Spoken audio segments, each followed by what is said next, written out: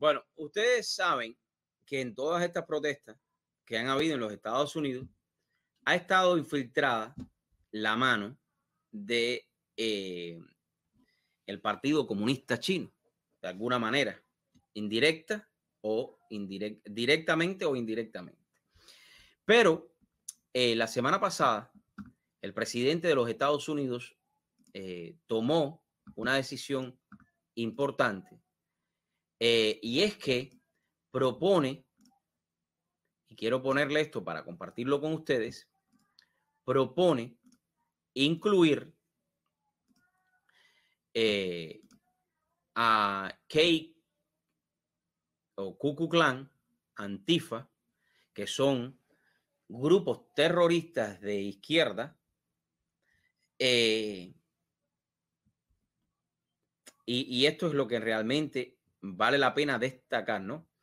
La propuesta la presentó el líder republicano en un documento difundido por su campaña y la cual hizo referencia durante un meeting en Atlanta, Georgia, reseñado por la prensa estadounidense.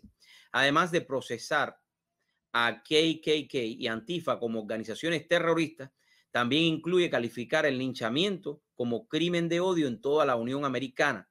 Este término en Estados Unidos se refiere a los asesinatos y ahorcamientos de afroamericanos por motivos raciales. Como otro guiño a la comunidad afroamericana, Trump prometió declarar la celebración Unity como festivo federal. Con esa fiesta se conmemoran el fin de la esclavitud cada 19 de junio. Estoy aquí para anunciar un nuevo plan para proteger más oportunidades, más seguridad, más justicia y más prosperidad a las comunidades negras. Yo creo que declarar a todos estos grupos terroristas, porque vamos a hablar claro, y yo el viernes estuve en una entrevista de una estación de radio de Puerto Rico, y una de las preguntas que salió a colación fue el tema de lo que los boricuas, algunos boricuas hicieron aquí en la I-95.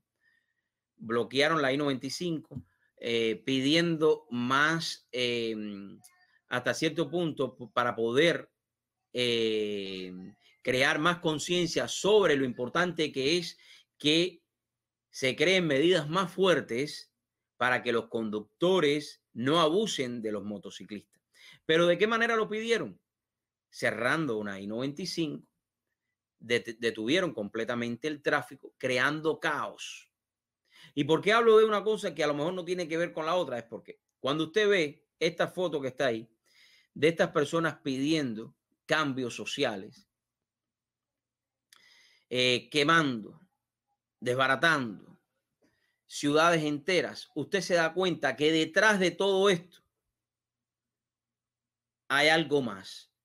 Porque si usted va a pedir, y vuelvo al caso de los boricuas, que son dos cosas completamente diferentes, pero es la manera a veces de pedir, es la manera a veces de pedir un cambio que realmente hace falta, porque yo sé que en el caso de lo que hicieron los boricuas, que pararon, algunos puertorriqueños, que pararon el tráfico en sus motos, están pidiendo cambios en la política para poder ser más, que los choferes sean más responsables a la hora de que estén manejando. Yo los entiendo, pero no es la mejor manera, como no es la mejor manera de esta gente de pedir cambios sociales, quemando, desbaratando, insultando. Imagínese usted que usted esté en un restaurante sentado y venga un tumulto de gente de esta a decirle a usted horrores. Usted se tiene que quedar con las manos cruzadas. ¿Ve? Se tiene que quedar con las manos cruzadas. O usted tiene dos, o se queda con las manos cruzadas o le va arriba. Pero ya sabe, si le va arriba todo el tumulto de gente que está haciendo todos estos destrozos, le van a caer arriba. Porque si estamos en plena pandemia del virus chino y los restaurantes están abriendo poco a poco y usted está marchando, pidiendo cambios, es un problema usted. Pero ahora, ¿por qué yo que estoy sentado en un restaurante que no tengo nada que ver con la marcha de usted, me tengo que involucrar y usted tiene que venir a donde estoy yo sentado a faltarme el respeto, como lo han hecho en diferentes en diferentes estados. No estoy de acuerdo completamente con eso.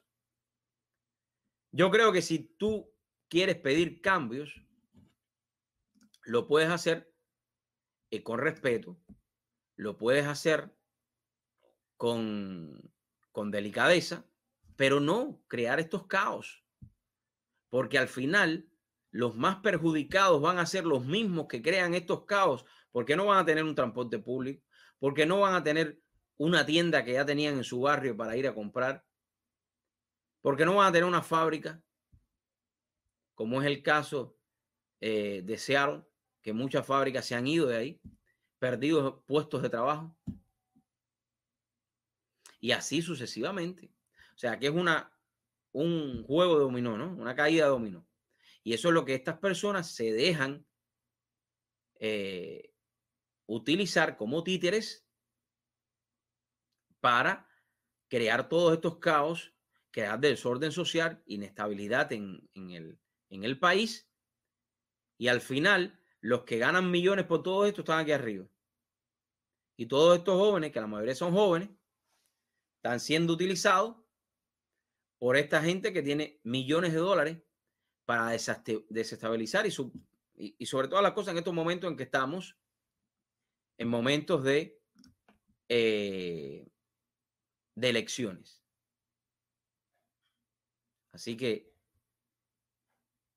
si van a pedir cambios, pídanlos con responsabilidad, pídanlos con respeto, porque a la larga todo esto que está sucediendo nos afecta. Y más que estamos saliendo de este problema económico creado por una nación que, aunque usted no lo vea así, hoy por hoy es la mejor, la mejor economía, el país que mejor económicamente está. Porque de esta pandemia, sus arcas o las arcas de estos comunistas chinos están mejores que nunca. Esa es la realidad. Solamente quería tocar este tema porque creo que es importante. Es importante que la sociedad, es importante que la comunidad entienda que esta decisión del presidente de pasar estas leyes, de tratar a esta gente como terroristas de Estado, terroristas aquí, de los Estados Unidos, dentro de los Estados Unidos, es sumamente importante para guardar el orden.